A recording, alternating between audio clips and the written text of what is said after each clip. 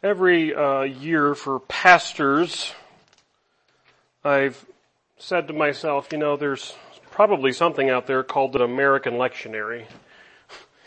And those are for the pastors who preach based on the calendar, may not use lectionaries. And what I mean by that is for the non-denominational or for the broad category of evangelicals who might stay away from what we call high church liturgy, even though there's not a book given to them that says, here, preach this. I sat under a few pastors growing up who felt like since it was Mother's Day, you should preach about mothers. And if it's Father's Day, you should preach about fathers. Maybe you should talk about sacrifice near Memorial Day. Never happened in my church, but I do know that there have been churches who have pastors who put American flags out and preach about some American history near July 4th. And if you've been here for a few years, you likely know that I usually just pull over for Advent and Easter, and that's about it. But I have been known to try and observe Thanksgiving, whether it be a few sermons or one sermon. And I think I like to observe Thanksgiving because, like many Christians I know, I do have an appreciation for the fact that Thanksgiving feels relatively unspoiled. Right? That it seems like culture around August just says back to school and fall decor. And then around mid-September they bring out the Halloween decorations. And about now, if not a week or two even ago, they just skip Thanksgiving and pull the Christmas stuff out. And they've been unable to properly commercialize Thanksgiving, which is great. And they've tried in years past, but now it seems like religious pilgrims and how they interacted with the natives is altogether politically incorrect. At the heart of Thanksgiving is exactly what it is. Thanksgiving. And I've stated in past sermons surrounding Thanksgiving that it seems like this idea, this concept is very pervasive throughout the Bible. But in my personal reading, probably about a month or so ago, I came across Isaiah 12. And it just jumped out at me at how rich it was with the theme of Thanksgiving. Like a psalm of thanksgiving. And because it is rich and packed, I'm going to spend the next 4 weeks looking at these 6 verses. But wouldn't you know it that a month ago I wasn't reading the BSB in my personal reading. And I'm going to still use the BSB, but there are some necessary words such as give thanks. And the BSB says give praise. And so I'm just going to substitute those words, but we'll be otherwise preaching and reading through the BSB. Let's take a look at Isaiah 12 together though, and I do invite you to stand if you're able to, and we're going to read through all of it, but we're just going to unpack verse 1 in our study time today. But please stand if you're able to in honor of hearing the word of the Lord.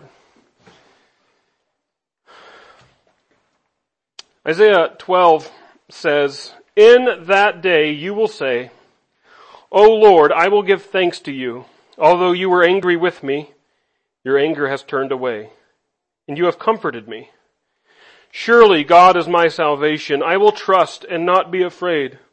For the Lord God is my strength and my song. And He also has become my salvation.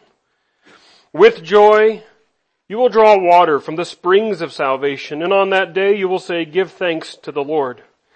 Proclaim His name. Make His works known among the peoples. Declare that His name is exalted. Sing to the Lord, for He has done glorious things. Let this be known in all the earth. Cry out and sing, O citizen of Zion, for great among you is the Holy One of Israel." Let's pray. Father, I never want this to be a time of routine. We're here to understand your word because it's what we do every Sunday morning, or we open up your word and want to learn because that's what we do. Turn the routine into ritual. Give it meaning. Fill it with your power and your glory, and give us awe and wonder of who you are and what you've done and what you're doing.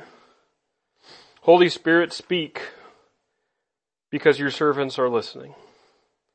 Please give us soft and tender hearts that receive your word. Let us not have hard hearts. We ask and pray all this in Jesus' name. Amen. You may be seated. This hymn, this song, is a conclusion of a section that Isaiah really begins back in Isaiah 6. A memorable chapter of the book. I've preached on it here. It's Isaiah's dramatic commission where the temple was filled with smoke. And seraphim were singing, "Holy, holy, holy is the Lord of hosts. All the earth is full of His glory."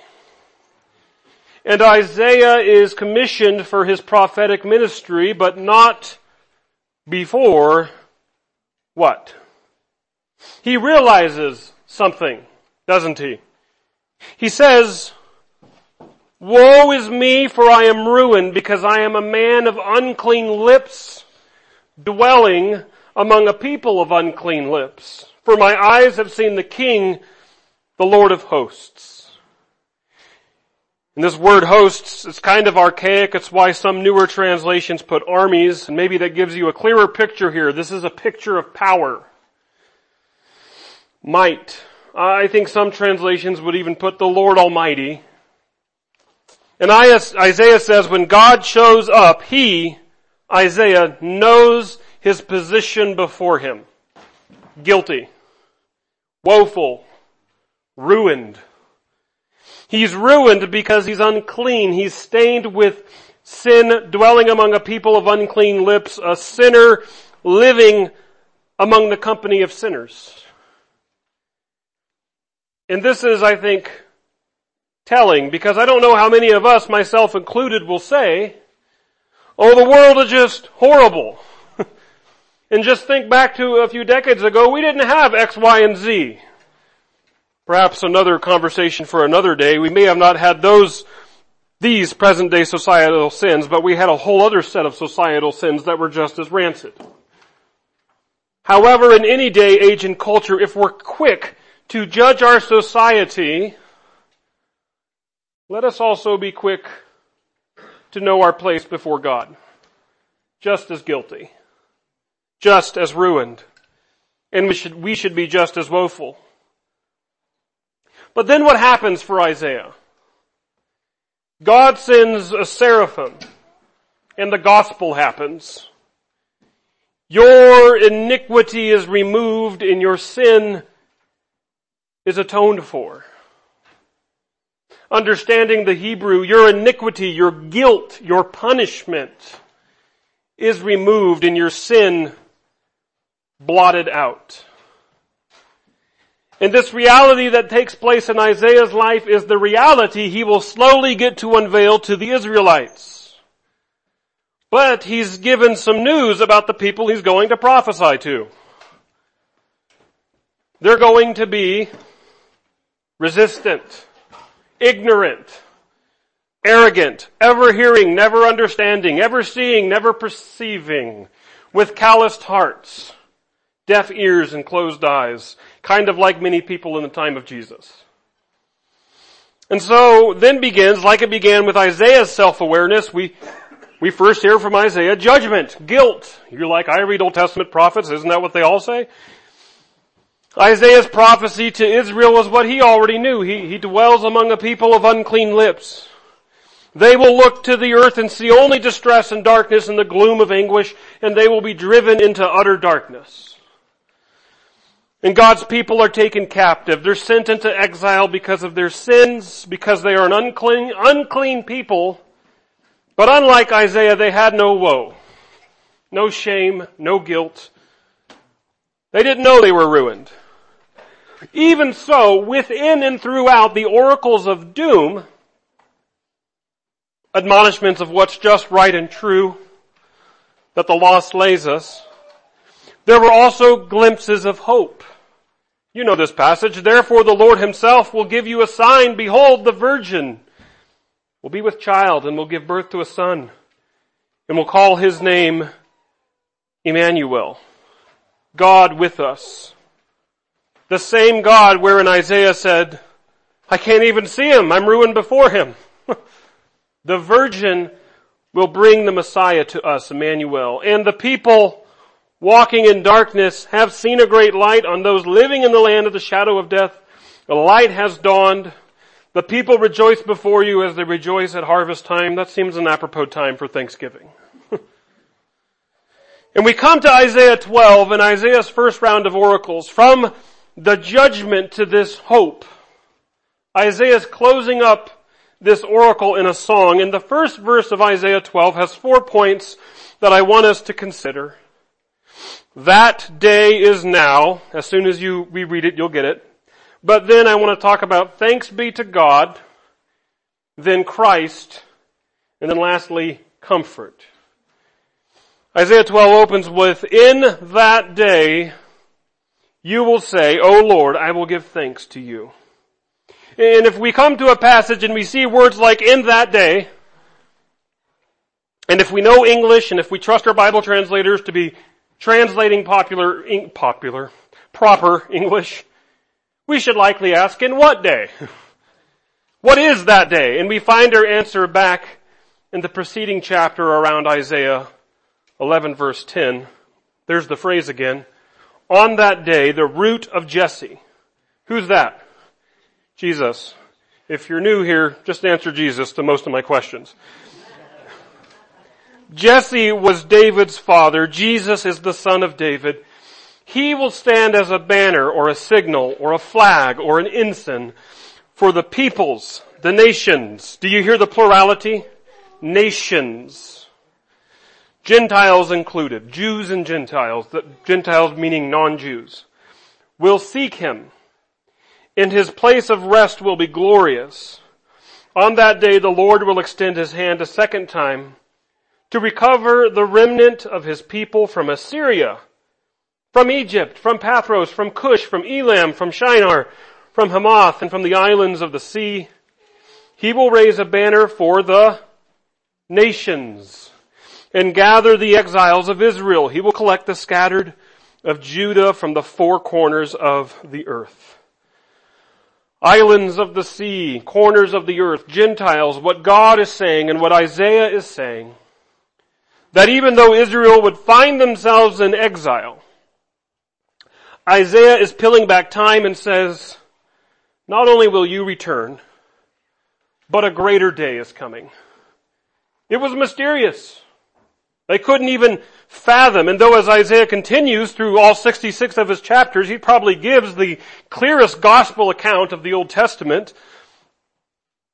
But as Peter says in 1 Peter 1, he says, concerning this salvation, the prophets who foretold the grace to come to you searched and investigated carefully, trying to determine the time and setting to which the Spirit of Christ in them was pointing when he predicted the sufferings of Christ and the glories to follow. It was revealed to them that they were not serving themselves, but you, when they foretold things now announced by those who preached the gospel to you by the Holy Spirit sent from heaven. Even angels long to look into these things. And so, friends, has this happened? Has the Messiah come? Is a remnant pouring into the temple of the Lord, the temple that Paul speaks of, not made with human hands, but the church? Yes, that day is now. And so what should be happening if that day is now? In that day you will say, O Lord, I will give thanks to you.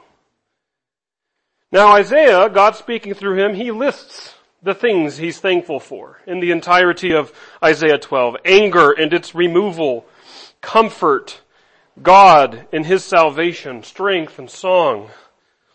But I alluded to this at the beginning and I've said it before, but our entire lives, Christians, should be permeating with thanksgiving.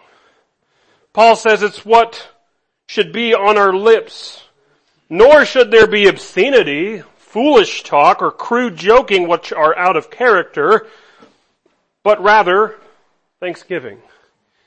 Or be anxious for nothing. Is that easy enough? But in everything by prayer and petition with thanksgiving, present your requests to God. Or in Colossians 3:15 and 16, let the peace of Christ rule in your hearts, for to this you were called as members of one body. And be thankful. Let the word of Christ richly dwell within you. I mean, the bottom line is this, how the world is set up. Everything God does should move us to thankfulness. Did you know that it's not just medicinal, scientific, cold list of events in Genesis 1? It's not just, God made this good, God made that good, God did this good. No, rather you realize it's building towards something. Genesis 1:27 says, so God created man in his own image. In the image of God he created him, male and female he created them. God blessed them and said to them, be fruitful and multiply and fill the earth and subdue it. Rule over the fish of the sea and the birds of the air and every creature that crawls upon the earth. Then God said, behold, I have given you what? Creation, basically. It's for them. It's for us. We're to have dominion over His creation. And so when someone praises God for a sunset or some fall foliage, for rain in a season of drought, for a break in the clouds in a season of rain, well met. God deserves praise and thanks for His creation that He's given us. I've met people, Christians and non-Christians, who get all high, mighty, and proud and say, oh, thank God for the flowers. That's kiddie stuff. No, it's acknowledging the Creator and the fact the Creator has said, I made this for you. It's not just randomly placed and glad you enjoy it and why are you bothering me with thanking me? No, it's thanksgiving. If you are down, thanksgiving to God is the energy that pulls you upward. If you are sad, thanksgiving to God clears the clouds. If you are lost, thanksgiving to God brings you home. You know another thing that happened that I didn't orchestrate? And I just realized this as I was preaching. What was the song you were playing during offertory? Count your blessings. Thanksgiving is what brought Isaiah home. Thanksgiving for the gospel. I have removed your iniquity. It's what Isaiah is going to say that will bring the exiles home. Because Isaiah is thankful for Christ. That's really our next movement. He says, in that day you will say, O Lord, I will give thanks to you. Although you were angry with me, your anger has turned away. A few things. This is the dark side of the gospel. Dark in that we get to hear of God's anger. And a lot of people might hear it this way and again judgmentally scoff, well, how nice of God to just make me and then get angry with me. Well, first of all, people only need to have kids and see how that happens. But the point is, God has a right to be angry. Isaiah had the humility to recognize that. Woe is me, for I am ruined, because I am a man of unclean lips, dwelling among a people of unclean lips. For my eyes have seen the King, the Lord of hosts. Angry. This is the feeling that led up to God's decision to flood the earth. Genesis 6, 5-7 tells, Then the Lord saw that the wickedness of man was great upon the earth, and that every inclination of the thoughts of his heart was altogether evil, all the time. And the Lord regretted that he had made man on the earth, and he was grieved in his heart. So the Lord said, I will blot out man whom I have created from the face of the earth. Sin angers God. Why? Because His image was put into man. He expects His image. He expects love, goodness, light, holiness, and truth. But what He sees and what we decide to do often is hatred and iniquity and darkness and profanity and deceit. And God is also justice. True, pure, unadulterated, unbought, not bribed justice. For He is no respecter of persons. And if a perfect God has justice, if a perfect, ethically perfect, without any shade or touch of sin, if that God has justice, then His justice will be set at the highest bar, and rightly so. So that what we might consider a small white lie, He rightfully receives it as an abominable, punishable offense. Because He doesn't lie and we're made in His image. James, presumably half-brother of Jesus, says, Whoever keeps the whole law but stumbles at just one point is guilty of breaking all of it. Anger. But Isaiah prophesied what? Not that you or I have deflected God's anger, but listen to the words. Although you were angry with me, your anger has turned away. God's the only one acting here, right? You were angry. Your anger has turned away because God turned his anger away. Paul writes memorably in Romans 3, for all have sinned and fall short of the glory of God and are justified freely by his grace through the redemption that is in Christ Jesus. God presented him as the atoning sacrifice, as the propitiation, as the expiation. It's a picture of wrath being confronted and absorbed and satiated and punishment paid for through faith in his Christ's blood in order to demonstrate his righteousness. Because in his forbearance, one translation says, in his divine restraint, that restraint from anger, he has passed over, he has overlooked, or he didn't act upon the sins committed beforehand. That's why Christ is good news. God is a God who's moved to wrath or to anger at our sin because he's an altogether good and holy God. He wants a good and holy, pure people. A pure and good world because, hey, he kind of mentioned whenever he first made the world, that's what he thought of it. It's good. It's all good. We're the ones who corrupted it. But because he gets angry at us, what the prophets also always said, like what David says in Psalm 30 verse 5, for his anger is fleeting, but his favor lasts a lifetime. Weeping may stay the night, but joy comes in the morning. Although you were angry with me, your anger has turned away. This is why Isaiah is thankful. This is why Israel should be thankful. Why we, or us, remember, we're the ones in that day. That is why now we should be thankful. His anger has turned away. God, the Almighty, Lord of hosts, universe-making God, who is perfect and holy in all his ways, who is justice and will have justice, this God has sent Christ to take away anger, and therefore there is now no condemnation for those who are in Christ Jesus. For the Israelites in Isaiah, this is good news when Isaiah hammers into them. First of all, he hammers into them, your iniquities have brought you into captivity. Your sins have sold you. Your disobedience has led you to your departure into Babylon. But the good news is that Christ comes and pays for iniquities and sins and disobedience. And this leads to comfort.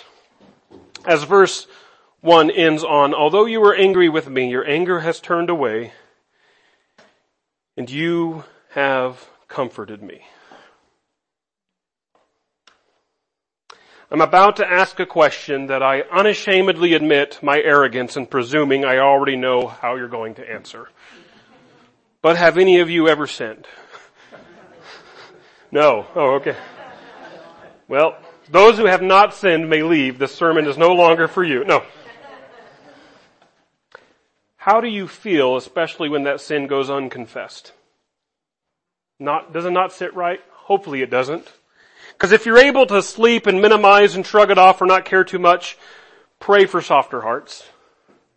Me, while I too should pray for a softer heart, many times I'm anxious, I'm disquieted, I'm uncomfortable, because there's a state of unsettledness between me and God and between me and other people. But if Christ has entered into that equation, therefore, since we have been justified through faith, we have peace with God through our Lord Jesus Christ. Peace. Have you known that peace? This peace is not a license to sin, nor should it give anyone reason to give up seeking holiness and forgiveness, but it should bring comfort. Commentators would remind us of the first words of Isaiah 40 that was read for us. And also Isaiah 40 is the definite second half of Isaiah where the prophet turns a decisive corner. And furthermore, this isn't in my notes, but I heard this once and it kind of said, oh, that's interesting. Did you know that there are 66 chapters in Isaiah? How many books of the Bible are there? Did you know that there are 39 books in the Old Testament that kind of bring us the law, just like the 39 chapters in Isaiah brings us the law? Then the remainder of Isaiah kind of prepares us for the gospel, just like the remainder of the books in the Bible prepare us for the gospel. Isaiah 40 starts, comfort. Comfort my people, says your God. Speak tenderly to Jerusalem and proclaim to her that her forced labor has been completed, her iniquity has been pardoned. That call to the exiles that their salvation draws close. So this comfort is not the come to the Thanksgiving table, pull up a chair and get ready sort of comfort. It goes much deeper than that. This word comfort is really intriguing to me because it's the same kind of comfort. It's an active, purging, refining type of comfort. It's the same word in Genesis 5:29. When Noah is named, his father called him Noah, saying, may this one comfort us in the labor and toil of our hands caused by the ground that the Lord has cursed. And we know this, that Noah does bring comfort, but it is through deliverance and salvation, sparing from God's wrath. That's not the picture of, it's time to eat Thanksgiving, I'm really comfortable. That's not the kind of comfort. It is a comfort that is on a much broader, epic scale. It's a comfort that says, look, the world is ending in a worldwide flood, but yea, we'll be spared. We'll make it through the other side. A flood is coming to wipe out the entire population, but one righteous man, Noah, will deliver us.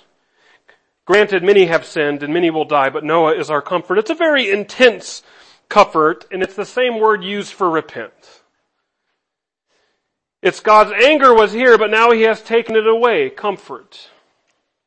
Another prophet, Jeremiah, saw when Jerusalem was sacked and exile was upon them, he penned in his book of Lamentations. Because of the loving devotion or the steadfast love, the loving kindness of the Lord, we are not consumed. For his mercies never fail. They are new every morning. Great is your faithfulness. This is the comfort that matters. The comfort with bite behind it. It's the comfort that Christ offers, and our response should be thanksgiving. Friends, the day that the Lord was speaking of through Isaiah, that day is now. Christ has come. He is the temple. The nations are drawing to him to give him thanks for Christ. Christ who has taken away the anger rightly due for our sins, our offenses, and our hostility towards God. And because Christ has done this, has taken away the anger of the Lord, you and I have found comfort. Comfort in the Lord. It is a comfort and peace that should warm us from the soul. A comfort that says, you can be reunited with your Creator. By his wounds you are healed. Friends, we are restored to what we were made for, a pure, unhindered relationship with him. Amen? Let's pray. Father, I personally enjoy the many American or origin stories surrounding Thanksgiving and thankfulness for a good harvest, thankfulness for surviving. The greatest impetus of Thanksgiving in our hearts and souls should be salvation from divine wrath due to us, due to our sins. But you have provided salvation. You have provided the true comfort that any person should want. And through you it is available freely to all who would come to you and receive that comfort of Christ. So thank you for taking away your anger. Thank you that your heart, or as your word says, your banner over us is love. Thank you that you have provided Christ. And thank you that we get to live in that day, in the day where the angels wanted to know, we get to know freely, living on this side of your coming through Jesus Christ. Help us, Lord Jesus, in this season of Thanksgiving, that if others are with the culture and the world and just move perhaps from Halloween to Christmas, help us to say, do you know what Thanksgiving is really about? Are you truly thankful? You have a lot to be thankful for. So, Father, we thank you, and we ask and we pray all this in Jesus' name. Amen.